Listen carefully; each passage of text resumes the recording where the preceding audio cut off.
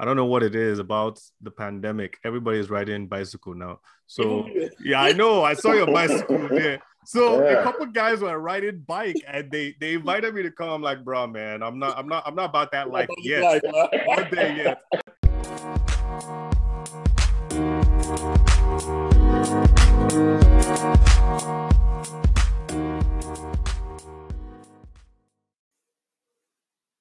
Hi, so this episode of Life on Purpose is actually a monologue.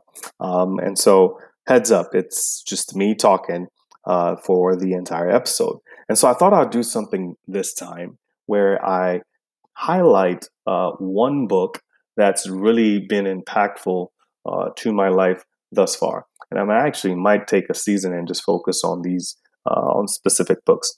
But the one book to focus on in this episode is The One Thing, The Surprisingly Simple Truth Behind Extraordinary Results by Gary Keller with Jay Papasan. Again, the title of the book is The One Thing. This is a number one Wall Street Journal bestseller. All right, so there's a Russian proverb that goes in this way. It says, if you chase two rabbits, you would likely catch neither one of them. And that's really the premise behind the book, The One Thing. It's basically encouraging and inspiring you to live your life intentionally. Again, me connecting it to my why and to what this podcast is all about, but live your life intentionally with the focus on the one thing. What is that one thing that would get you to your success point? And the book is broken down into three parts. The first part talks about the lies, the things that we've heard that are not necessarily true. And I think it's really a good descriptor of our reality. And there are six lies. I will get into that at some point. The second part talks about the truth.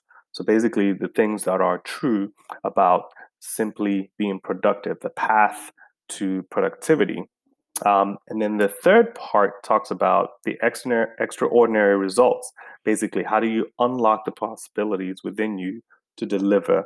And this is probably my favorite part, which then touches into how I love using certain keywords or key phrases or letters and synchrony and structure. And in part three, he gets into purpose, priority, productivity, and a couple other cool things. So, all right, what is the first part about? So the first part, it actually starts from chapter 4 and goes to chapter 9. Again, that is a focus on the 6 lies of success.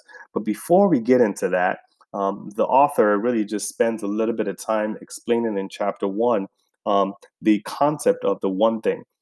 He says here, it says, if time is the currency of achievement, why do some people produce more than others? And one of the things that I took away is do a few things well. Do fewer things with more effect rather than a lot of things with side effects. Say that again. Do a few things well.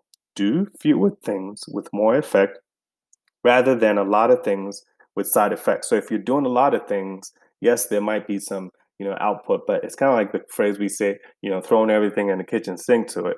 It's an attempt to try to get everything done, but then you really don't know what really stuck. So that's kind of what chapter 1 is about. It sets the stage, and chapter 2 talks about the domino effect. That's the title. And in the domino effect, it's really just building the idea that if you stack up dominoes and you hit the first one, you could stack up as many as 6,000 dominoes, and the first one will take you to the furthest domino.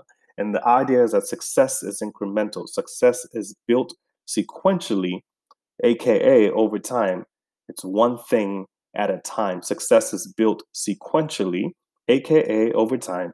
It's one thing at a time. And then chapter 3 talks about success leaves clues. And basically, what this is saying to you is that as you domino effect and you succeed in first domino, there is a clue that leads you to the second, and then to the third, and then to the fourth.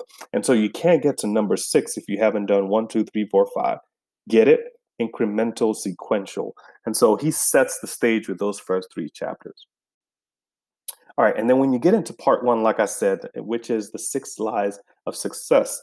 And now these things are all debatable. You can look at them and you could say, well, I don't know if that's ideal, but let's just go through them real quick. The first lie in chapter 4 is everything matters equally. And it's basically trying to say that nothing matters equally. He is saying here that it is a lie that everything matters equally. He is pointing out that there are things that are certainly more important, that there are certain things that will require more of you, and there are certain things that are obviously more important. And I agree with this. I agree that not everything matters equally. You have to find what is more important.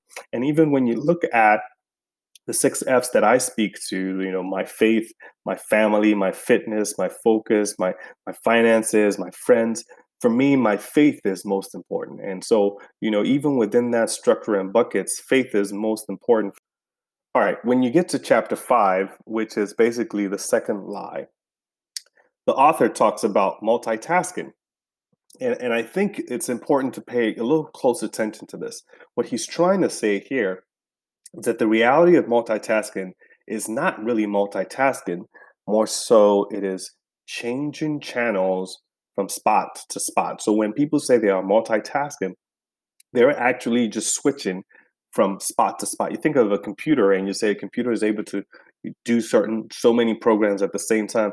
Well, if you ask a scientist, what's happening is that computer has different channels or different, using different terms, obviously, but a computer has different modems or different things that it can do to get that multitasking perspective done, but truly not one piece is functioning in multiple steps. Likewise, you as a human, you could drive your car while talking on the cell phone. The truth is, you've probably just learned how to drive your car with a certain part of your brain that now has an automated feature to it to a certain point. And so talking is much of an immediate need than it is the automated part. And so multitasking is an illusion, is what he says. And he talks about how in this day and age, there's this great desire to encourage people to be multitaskers, and how job descriptions say they want multitaskers, and people put it on their resume as I am a multitasker. And really, what he's trying to say is multitasking is not success. It is not getting you to your point of delivery. You ought to focus on one thing at a time. Third lie is a disciplined life. Now, this one I debate. And here he's saying that a disciplined life is a lie. And one of the things that he talks about is discipline is the start, but habit is really the factor behind execution. So I agree with that. I agree that discipline is the start, but habit is really the factor behind execution. But to say that a disciplined life is a lie, I think it's just a play on words. But anyway, point being made here is that your habits are more important than the desire or the discipline that you want to implement on yourself. He talks about Michael Phelps and how he swam. He was in the pool for 365 days a year for well over 10 years in order for him to be the Olympic gold medalist, having as many medals as some nations just as an individual, because he built a habit out of swimming every day. It wasn't the discipline, it was the discipline that started it, but it was the habit that built it. So he talks about, in some cases, you read that it takes 66 days to form a habit. Some people say it's 21. Whatever the case may be, Gary and Jay talk about habits being more important than discipline. Willpower is always on will call. So again, we're still talking about the lies. So the fourth lie is willpower is always on will call. And what he's saying here is that you can't have enough willpower to propel yourself to deliver. Like, you cannot call on your willpower all the time. Your willpower is limited energy, is what he's saying. And so it's not there anytime you want it. You can't say, oh, I'm going to have the willpower to wake up at 4:30 tomorrow morning. No, it's not always there, especially if you have not replenished it. You can't just call on it and it will be readily available. It's not Jesus Christ or the Holy Spirit. So willpower is not always on will call. The fifth lie is a balanced life. He says that a balanced life is a myth. And I personally struggle with this. Again, my theory about, my faith, my fitness, my family, my focus, my friends, and my finances. And for me, it's not necessarily balancing, but putting things in certain buckets in order for efficiency and delivery. And so when I hear the phrase "a balanced life is a lie," I say be cautious about that. But what he's trying to say is that certain things will require more attention from you and of you at different points in life. For example, if you have a new baby, your attention as a mother would be on that baby. Your family becomes priority by definition of your child as your family in that moment. And so everything else kind of goes by the wayside. You think less maybe about finances initially, up until you got to buy diapers, or you think less about friends and some of that stuff. And so it's really a way to think about it that yes, a balanced life might be a lie, but really it's just pointing out that there are different phases in your life that certain things will be more important. All right, in chapter 9, he talks about the big is bad. Big is bad. And this is the sixth lie. And what he's trying to say, it's a lie to think that going big is a bad idea. He basically talks up to do not fear big success, chase big success, look for things that are bigger than you. People should not be scared of bigger dreams or bigger ideas. And basically, he's saying that when people say big is bad, that is a lie. All right, so that's the end of part one. And then part two is where he focuses on the truth. And there are three chapters here: the focusing question, the success habit, and the path to great answers. So, in the focusing questions, what he's saying is ask yourself the right questions several times to get to the right answer. You know, you've heard this whole concept of five whys. Ask yourself why. Ask yourself five whys to get to the answer. And so the focusing question kind of just takes you through this figuring out, what is life about for me? Life is a question, and how we live it is our answer, is one of the things he shares as well. So try to figure out what the why, what's the one thing I can do so good so that everything else will be less important. That's kind of some of the questions you should ask yourself, and then ask that over again. Ask that over again. Okay. All right. In chapter 11, he talks about success habits. And then he says, ask yourself the focusing question every time as a habit for success. That's one of the takeaways. It says, what's the one thing that I can do in order that everything else is less important? What is the one thing I could do in order to make everything else much easier? What's the one thing I can do? And just keep asking yourself that. And he says a success habit comes from when you apply these intricate questions to your life. He also talked about leveraging reminders everywhere to remind you of your one thing. If you want to put sticky notes in your car, put sticky notes in, on your phone, take a picture of it and put it on your phone. I've done that. Those are different ways that could help you get to your simple path to productivity. Okay. Chapter 12, he talks about the path to great answers. And again, focusing question leads you to your answer. Again, he keeps going back to the focusing question. And step one is asking a great question. And step two is finding the answer to that great question. And doing those two things are good habits in order to get to your success point. I say that again. Step one is asking a great question. Step two is finding the answer to your great question. So if you ask yourself the focusing questions, if you've built the habit, the success habit as he describes. So if you've asked yourself the focusing question in chapter 10, if you've built success habits as he describes in chapter 11, then the next point here is to get yourself to the point where you're getting the answers, and it's the path to great answers that he focuses on in chapter 12.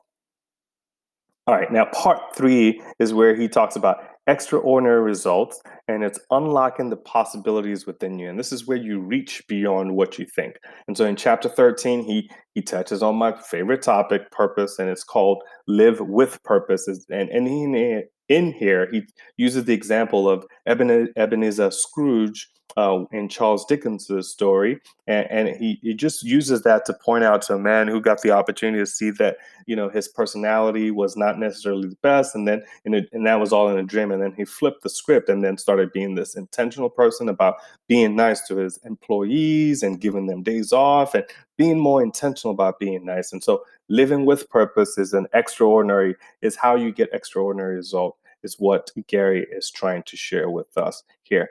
Happiness on purpose is what we most want. We talked about that. He says, being happy is what we most want. And so being intentional about how we get there is equally important.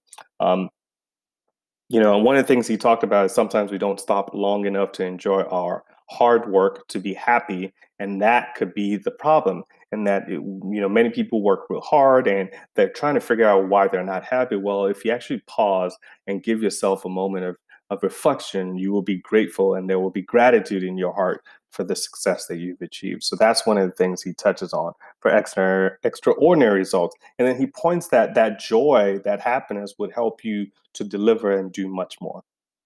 In chapter 14, he talks about live by priority. And again, that just connects you back to your one thing. What is your priority? What is most important? What is the one thing that I can do today in order that everything else does not matter? Purpose without priority is powerless. Look at that, those three P's. Purpose without priority is powerless. It's basically being without power. Being specific, priority is singular, not plural, meaning one thing. He used a lot of words to describe how priority has changed over the years. There should not be a descriptor of priorities, IES, or whatever, YS. The reality is a priority is singular. So you should have one priority at a time, hence the one thing at a time. Most people would take, he used this example, and I think it's important. Most people will take $100 today when they could get $200 next year. And the point he was trying to make is sometimes we are short-sighted. And as a result of being short-sighted, we do not execute long-term for our priorities. And if we know what our priority is, we will forego anything else temporary so we get to our goal. I love that analogy that he gave. In chapter 15, he talks about live for productivity, live for productivity. And so he asks at this point, what are some of the tools that you use for time management? What are some of the tools that you use for energy management? Your priority fuels your productivity. And so he says, connect that priority that you have to what you do to be productive. Productive actions transforms lives. Productive actions transform lives. One of the things he encouraged is making sure that you time block, and time blocking is where you block time on your calendar to make sure that your priorities are cared for and there is nothing that derails you from delivering on that. So time blocking is one of the ways to live for productivity, and that is in chapter 15. And in chapter 16, he talks about the three commandments. Now, there are many ways to look at this, but here are the three commandments he's shared. The first one is follow the path of mastery. And what you choose to master is important. Basically, he's saying put in the time. And of Malcolm Gladwell's concept of 10,000 hours for mastery. So he says follow the path of mastery is one of the three commitments that you ought to make. The second commitment is to move from E to P, move from E to P. And you ask yourself, what's E? E is entrepreneurial, basically way of doing things to get results out of it. And then P is purpose. And so he's saying move from just getting things done to actually having a why to what you're getting done. It allows you to think critically and it allows you to be more productive. And so the purpose approach to getting things done works through focus. And so if you're focused on your one thing, you would deliver. But I think it's important to move from an E to a P, where you go from entrepreneurial thinking to purposeful thinking. And then the last commitment is to live the accountability cycle. So basically, find people who would help you be accountable. Find places that will help you be accountable. Find a coach, find a mentor, find someone who would hold you accountable to the things that you set out for yourself to deliver on. All right, in chapter 17, he talks about the four thieves of productivity, and they are inability to say no. He says many people can't say no. As a result, they become unproductive. Second is the fear of chaos.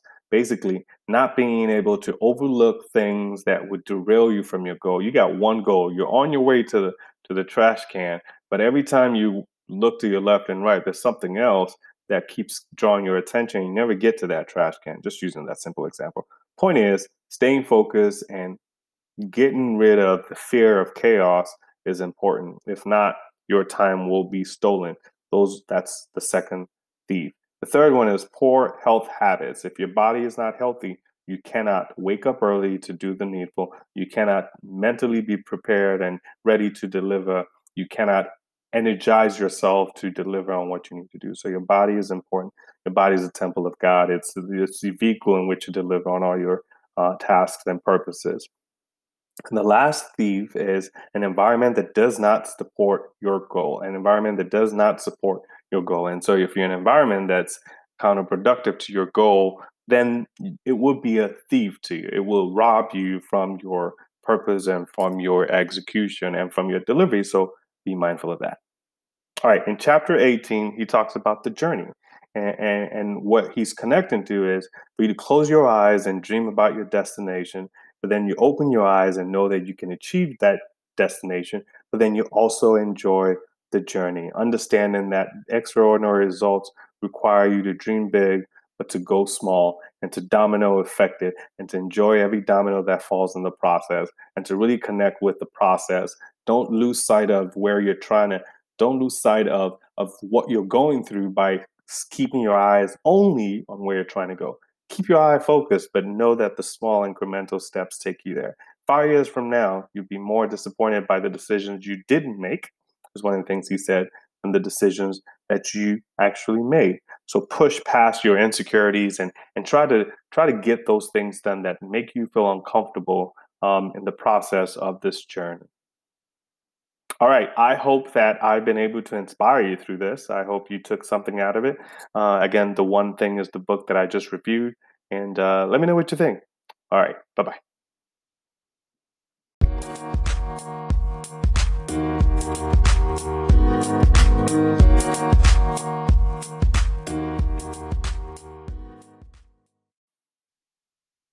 All right. So, in closing, I thought I would read the book cover or the back of the inlet of the book to you guys. So it says, "You want less. You want fewer distractions and less on your plate. The barrage of emails, texts, calls, and meetings keep you from your most important work. Simultaneous demands of work and family take a toll. What's the cost? Second rate work, missed deadlines, smaller paychecks, and lots of stress. And you want more. You want more productivity from your work, more income for a better lifestyle. You want more satisfaction from life and more time for yourself, your family, and your friends. Now you can have both less and more. And the one thing you learn to cut through the clutter, achieve better results in less time, dial down the stress, overcome that overwhelming feeling, receive your energy, stay on track, and do what you need.